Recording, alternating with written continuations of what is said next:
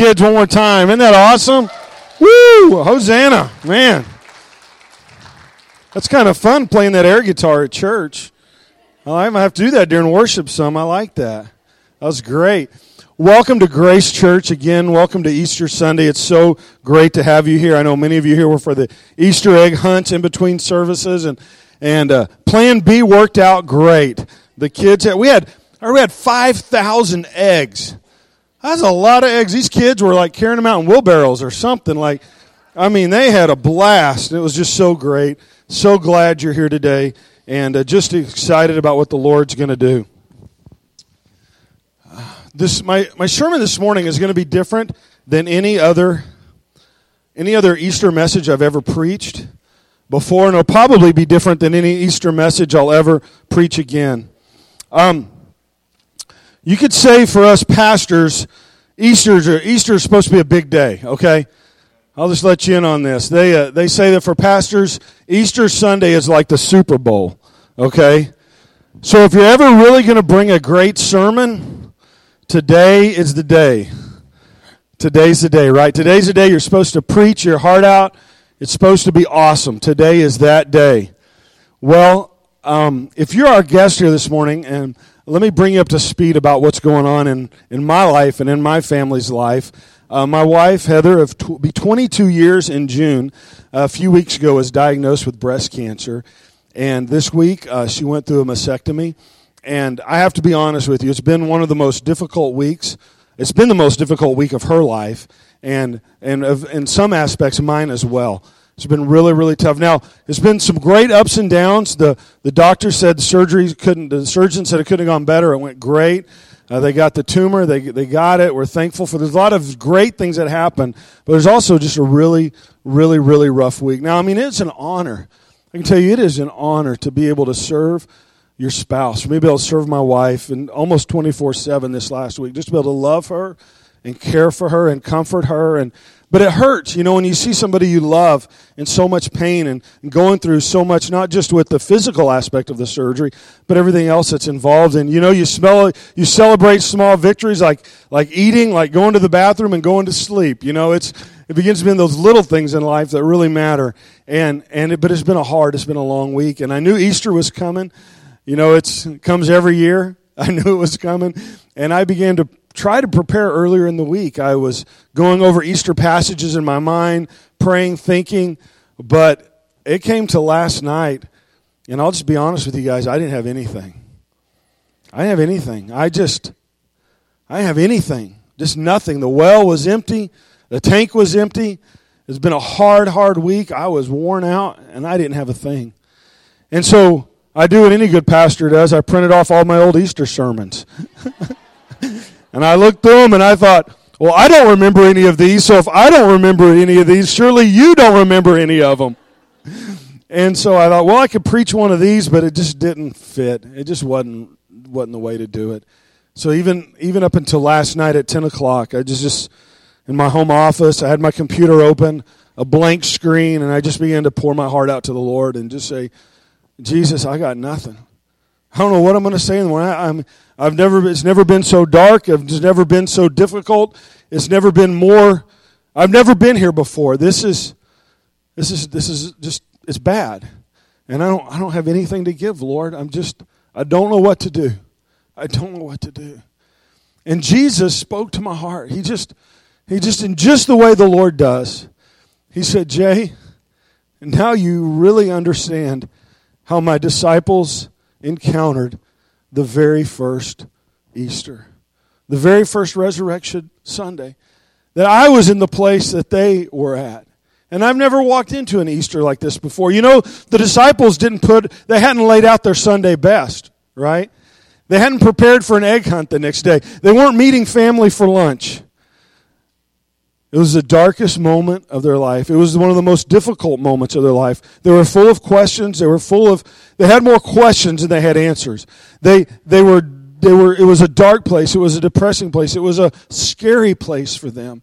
Their leader had just been executed. They didn't know if they were next. They didn't know what was going to happen. They didn't know what we know now on this side of Easter. And we forget about that. We come in with joy and celebration, but the first disciples did not have that type of experience. And so last night I was able to understand the resurrection story from probably the most realistic and best place that I ever have. And so as I began to reread the story again and again, really there was one disciple that really stuck out to me. There was one person that I really resonated with and that I really connected with. And so he's not talked about a lot in the Easter story, but I want to talk about Thomas this morning. Thomas. He's been labeled Doubting Thomas. He's been labeled the skeptic. He's been labeled the one that's full of questions, the one that had doubt, the one that wouldn't believe until he saw. And that's how that's how the church has treated Thomas. And so as I began to look at Thomas, even last night, I began to have a fresh understanding of who he is and of his role in Scripture. Do you know that Thomas is only mentioned 3 times, other than just the list of the disciples when they're called? There's only 3 times when Thomas is mentioned in all the Bible. And John is the only one that tells us about Thomas. And so this morning we're going to look at the 3 accounts of Thomas. And we're going to have a Doubting Thomas kind of Easter this year, but I believe it's going to encourage you. Will you turn your Bibles to John chapter 11. John chapter 11. If you don't have a Bible with you, some of the scriptures we'll have on a screen. You can download our app, Grace Church, Grace Springfield, in the market or in the app store, and there's a Bible in there. I want to start with the story of Lazarus. It's almost time. We're about to enter into the last week of Christ's earthly ministry, of his life here on earth. Things are starting to really pick up. They go to Bethany. They're moving towards Jerusalem. We know that Lazarus got sick. Close friends of Jesus, Mary and Martha, his sisters, had called Jesus, said, Jesus, our brother's sick. We need you to come. And Jesus said, he told his disciples, he goes, this sickness isn't going to lead to death. God is going to be glorified through this. But Lazarus dies. And when he dies, when Jesus hears that he dies, that's when they decide. That's when Jesus decides to show up. When it seems like it's too late. Have you ever seen Jesus do that in your life? That it seems like he shows up when it seems like it's too late? When it seems like things have gone too far? That's when he shows up. Well, that's what he did. That's what he did to them. And then he says something. He says, let's go now there to Judea, which is the location, the district, the area where they were going in Bethany. And they knew that the Jewish religious leaders, the Pharisees, were trying to capture him. They knew he was trying to take him out, to quiet him. They hadn't been able to do it any other way, so they were formulating a strategy to kill him. And his disciples say that, if you go to near Jerusalem, they're going to kill you. And this is what Thomas says. In chapter 11, verse 16, it says, and then Thomas, called Didymus, it says, there are 2 names, one was Aramaic, one was Greek, it stood for twin, said to the rest of the disciples, let us go also, that we may die with him. And we may die with him. That Jesus hadn't even necessarily invited them. He said, this is where I'm going, this is what I'm going to do. And they're like, you're going to get killed if you show up there. And I'd previously read this passage like Thomas was kind of like Eeyore, right? You know, the donkey from Winnie Pooh of, well, I guess Jesus is going to die. Well, I guess we just go die with Jesus. But I read it differently last night. I did. I read it differently. I read a man full of faith and full of courage that Jesus may die, but I'm going to go with him. That I'm going to follow my Savior to the very end, no matter what else happens, no matter what else occurs, that I'm going to stay with Jesus and I'm going to go with Jesus to the very end. That is the picture of Thomas. We see the second story of Thomas in John 14. You can turn in your Bibles or scroll down in your Bibles to John 14. This passage in John is the what we call the Last Supper. It's where they've celebrated the Passover meal. They've partaken of the bread, the wine. He's instituted the new covenant. He's downloading into them what's on his heart. It's his last evening with them. It's his last moments with them. He's here with them. He's pouring out himself to them. And there's a series of questions and answers that are going on, a back and forth, as he is trying to explain what's going on. He's served them. He's washed their feet. He's poured himself out to them. And if we back up just a little bit, We back up just a little bit into chapter 13. He begins to tell them about that he's going to be glorified, that he's going to be leaving. Where I'm going, you can't go right now. He's telling them that he's leaving. He has a command for them to love one another. That's how the world are going to know that we're his disciples, is by the love that we have for each other. And Simon Peter, verse 36, goes, well, Lord, where are you going? And Jesus said, he said, where I'm going, you cannot follow now, but later you will. And so Peter asked him again, Lord, why can't I follow you now? I'll lay down my life for you. And Jesus goes, really?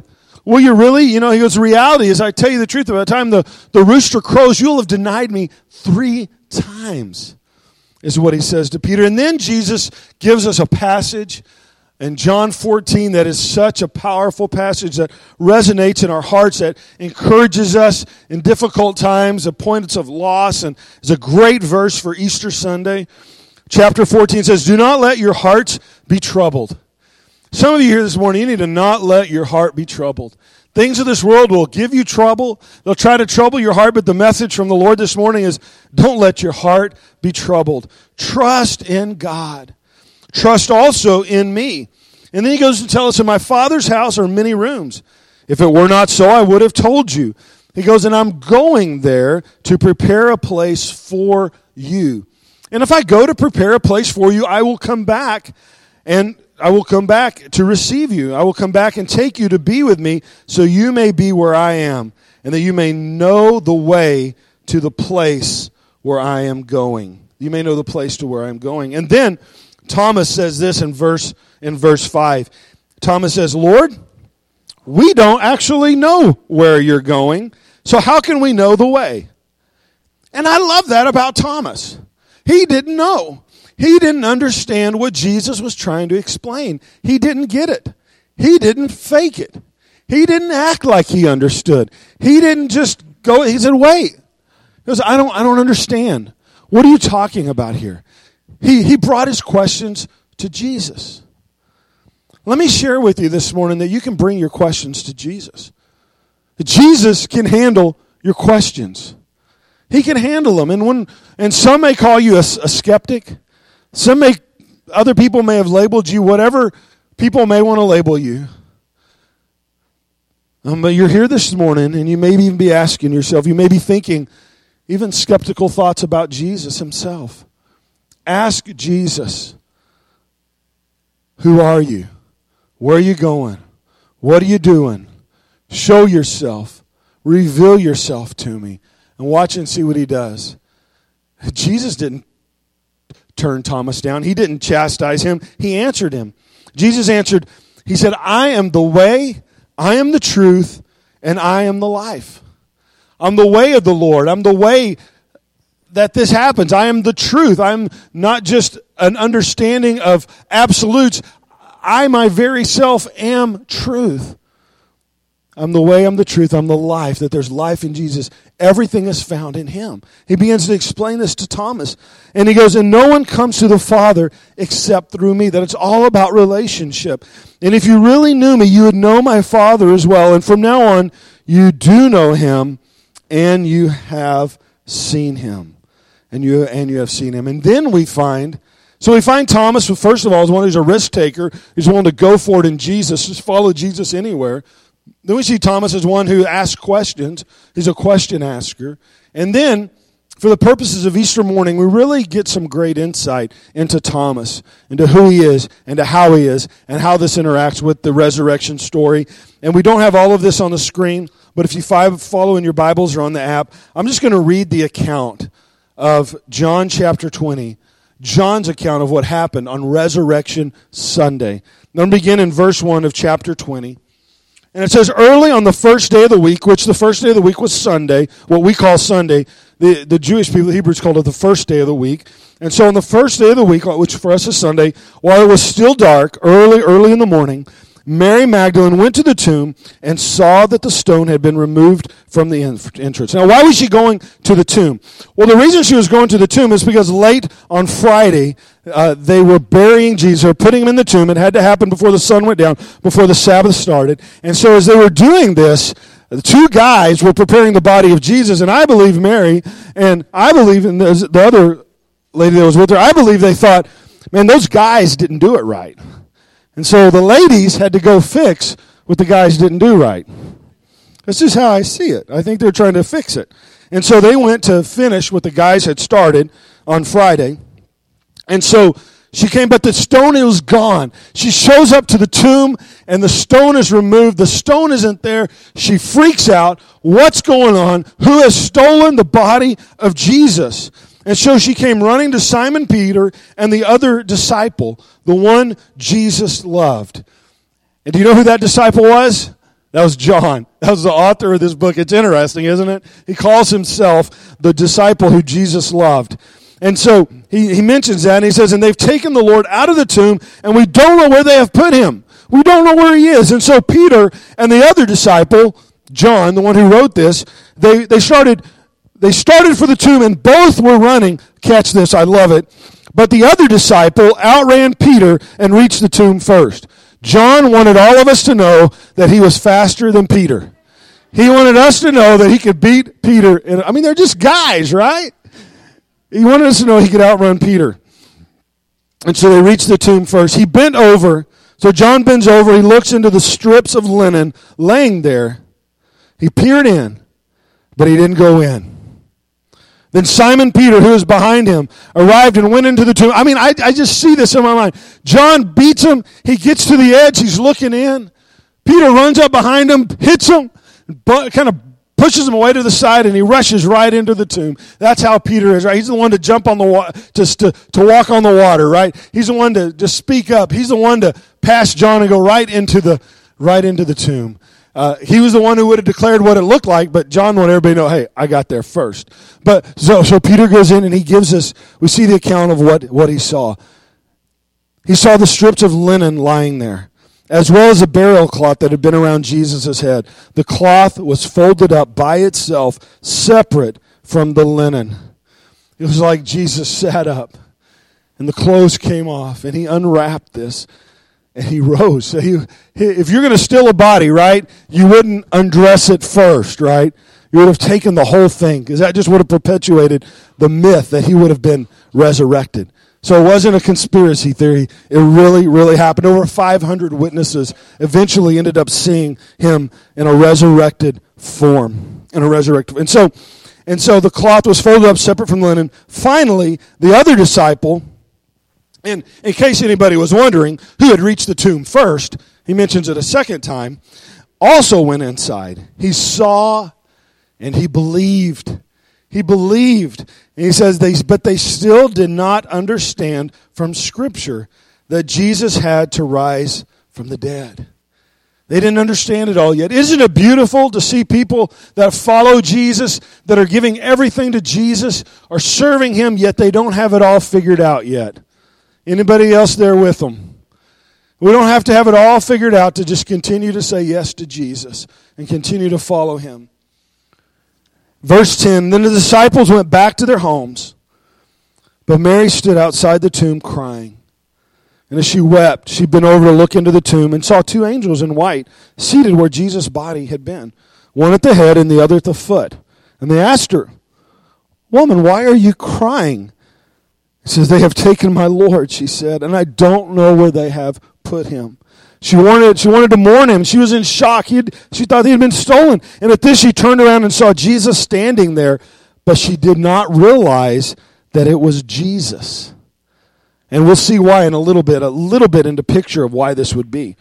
"Woman," he said, "why are you crying? Who is it that you are looking for?"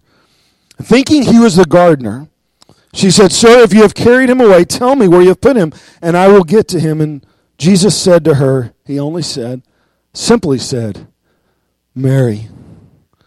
And when she heard her name, when she heard Jesus speak her name, she knew who he was. She knew who he was. Jesus simply called her name. Friends, there's many of you here today, and Jesus is calling your name.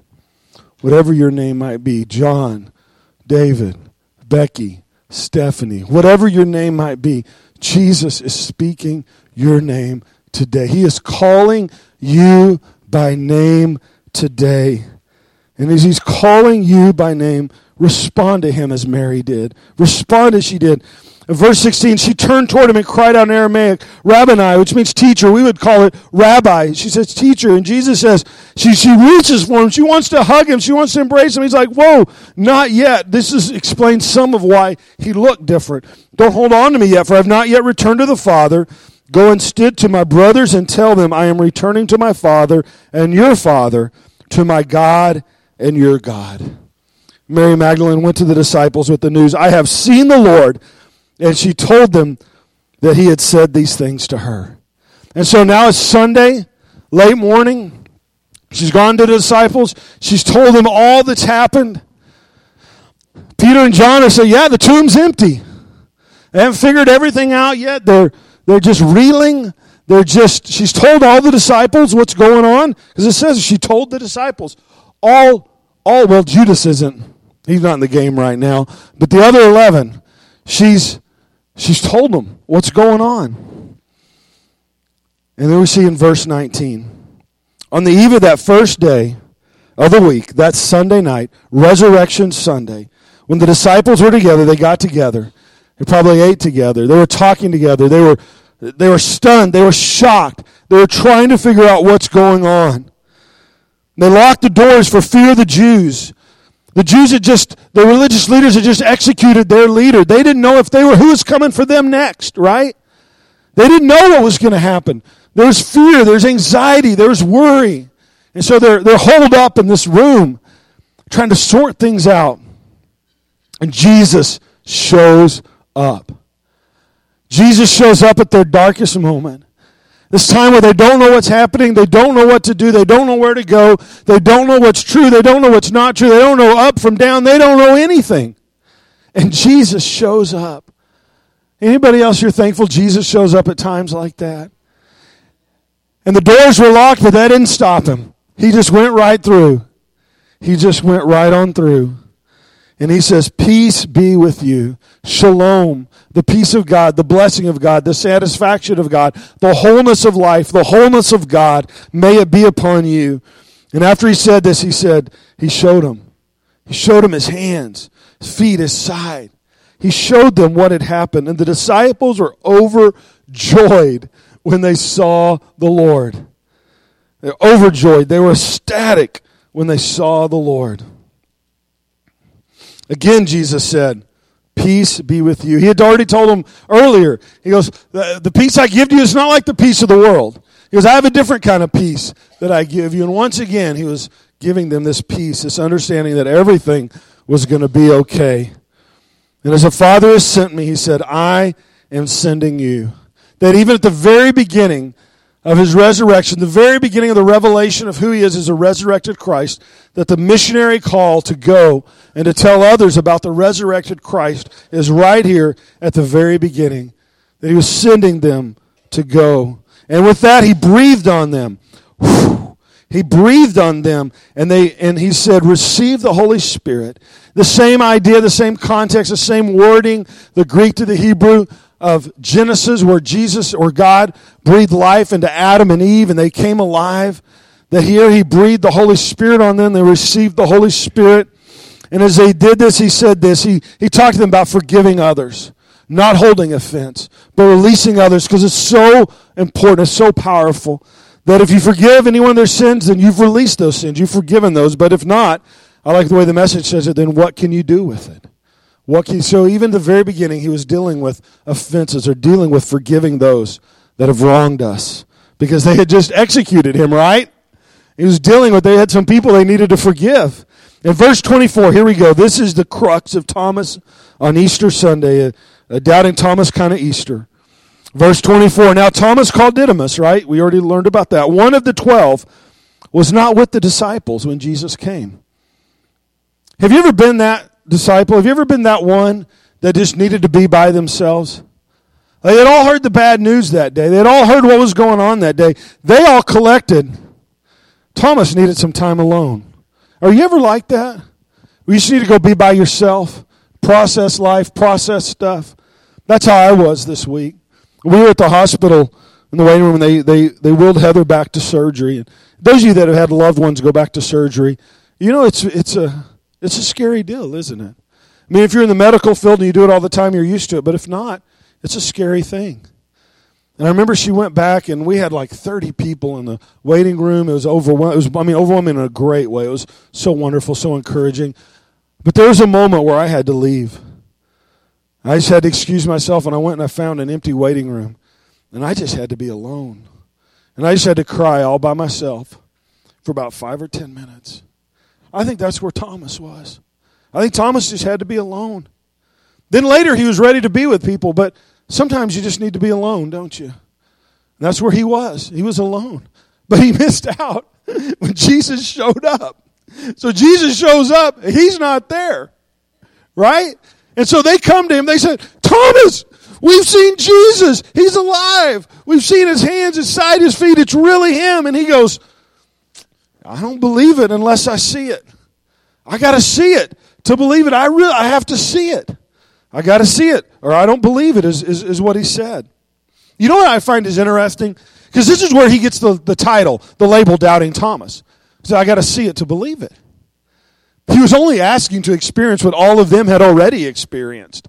I don't know why we give him that label, but in history he's gotten that label.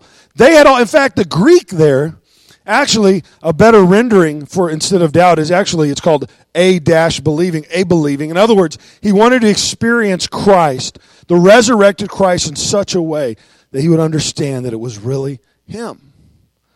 He needed that. He wanted that. But he had missed it. And so the story picks up on the next Sunday night, 8 days later. We'll pick the story up here. And he goes, I will not believe. He goes, his disciples were in the house again, and Thomas said with them, though the doors were locked, Jesus came and stood among them. It had been a week. Can you imagine that? Can you imagine what those 8 days were like from Sunday to Sunday? Everybody else talking about Jesus. Everybody else talking, when's he going to show up again? Where is he? Talking about this resurrected Christ. And Thomas had known him, but Thomas had not yet experienced him in the full power and understanding of his resurrection. Can you imagine what he would have felt like of those 8 days of the conflict, the confusion, the what's really going on here? I believe there's some of you here this morning that can identify with this aspect of Thomas. That you're around people that have experienced Jesus. You're around people that talk about the resurrected Christ, but you yourself have not yet experienced him. Friend, today is your day. Today is your day to get to know the resurrected Christ. And so this is what happens. A week later, verse 26, they're in the house. Thomas was with them, and though the doors were locked, Jesus came and stood among them. And again he says, peace be with you. And then he said to Thomas, he looks at Thomas. Thomas didn't even have time to ask his questions. Thomas didn't even have time to say, let me see your hands and feet. Let me see if it's really you. Jesus knew his questions. Jesus understood his struggle. Jesus understood as what we would call doubt. And I'm here to tell you, Jesus does that for you too. Jesus knows your questions. Jesus knows your struggle. He knows. And then he says this to him. He goes, put your finger here. Go, come here. See my hands. Reach out your hand and put it into my side.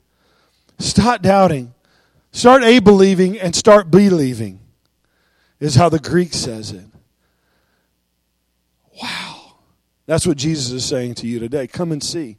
Come and see what I've done for you. Come and see the price that I've paid. Come and see the victory that I have purchased on your behalf. That it is available to you today to live in the power of this resurrection. And Thomas in verse 28, he says this. He says, my Lord and my God.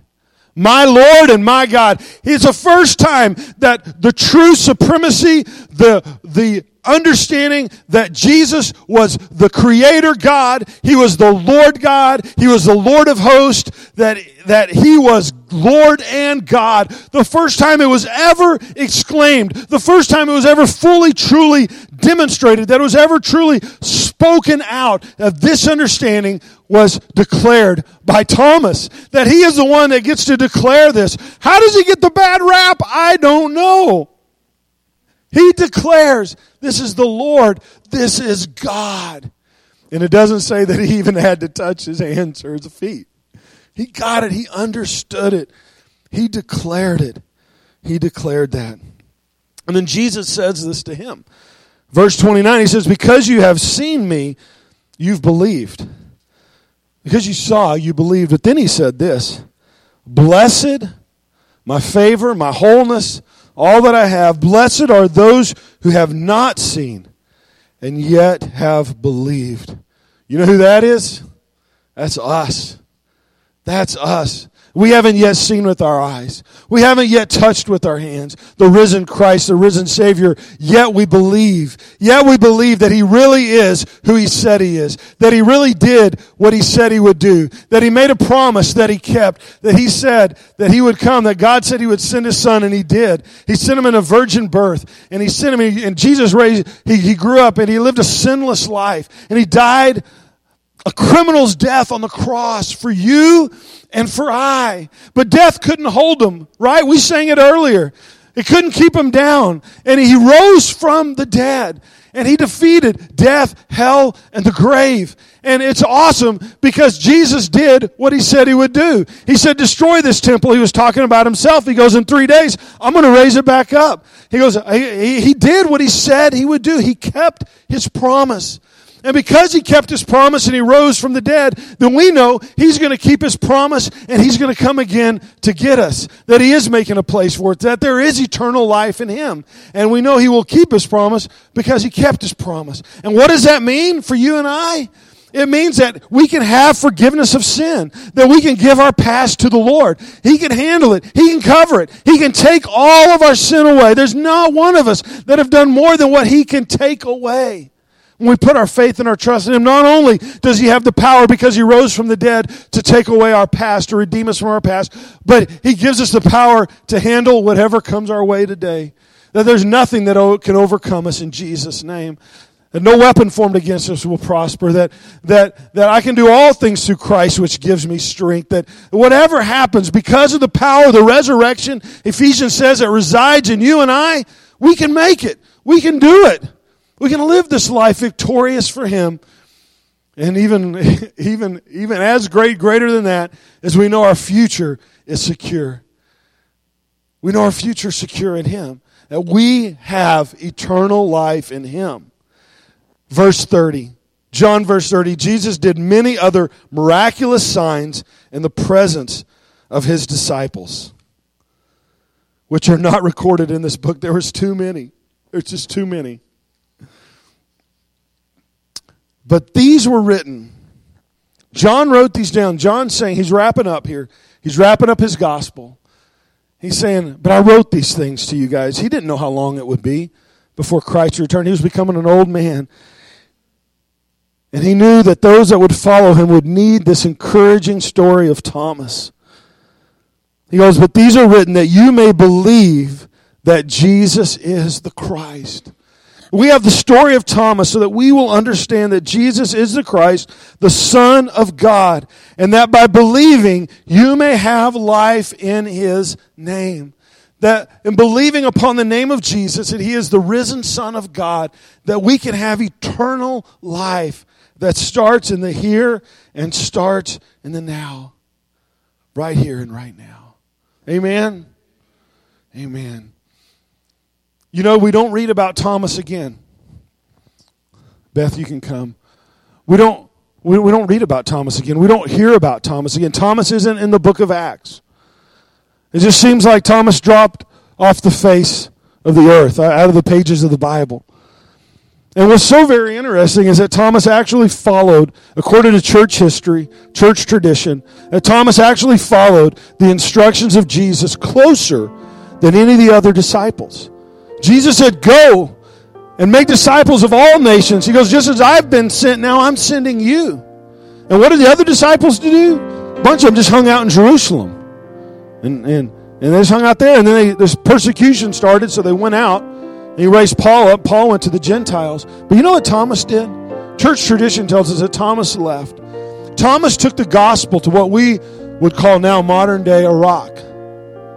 Then he went to modern day Iran. And the believers that to this day are worshiping the Lord. And the greatest revival right now in the world is breaking out in Iran. God is moving in Iran. Iranians are coming to Jesus. And the foundation of this, the beginnings of this started with Thomas. Started with him. And then not only did he didn't just stop in Iran, he planted churches there. Then he went on to India. He went to many parts of India, and he took the gospel to India. At the end of his days, he was thrown in a pit, and a spear, church tradition tells us a spear was thrown his way, and he was martyred for the gospel's sake. Does that sound like a doubter to you? That doesn't sound like a doubter to me. I want a Thomas kind of Easter. I want to be like Thomas. I want to be one who will follow Jesus wherever Jesus says to go. I want to be one who will ask sincere, real, authentic questions of Jesus. Jesus, I don't know what you're doing and I don't know where you're going, but I want to. Then I want to be like Thomas, who will declare that Jesus, you're my Lord. I want to experience you. You're my Lord. You're my God. And then he was obedient. He was obedient to the words of Jesus and took the gospel to the nations. That's Thomas. That's a good Easter. That's a good Easter. Would you bow your head and close your eyes with me this morning? If you're here this morning and you can identify with Thomas, you can say, I understand Thomas. I understand what he was going through. I understand him now better than I ever have before. And this morning, right now, I identify with him. If that's you, I just want to see your hand. Will you just raise your hand at me and say, Jay, that's me. I identify with Thomas this morning. Yeah, I see. Yeah, all over the place. I'm with you. My hands are raised. I'm with you. Lord, I pray for those people, Lord, who have raised their hands and said, yeah, I understand Thomas. I understand the questions.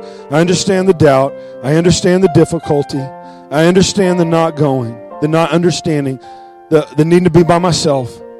All the things we see about Thomas, Lord, I pray for those, Lord, who are in that moment right now.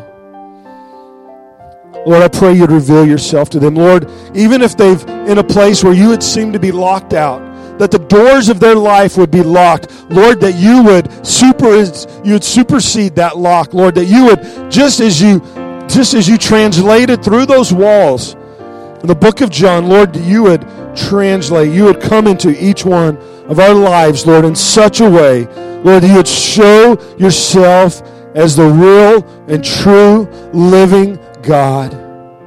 If that's you today, if you need to understand him as a true and living God, would you just ask him right now?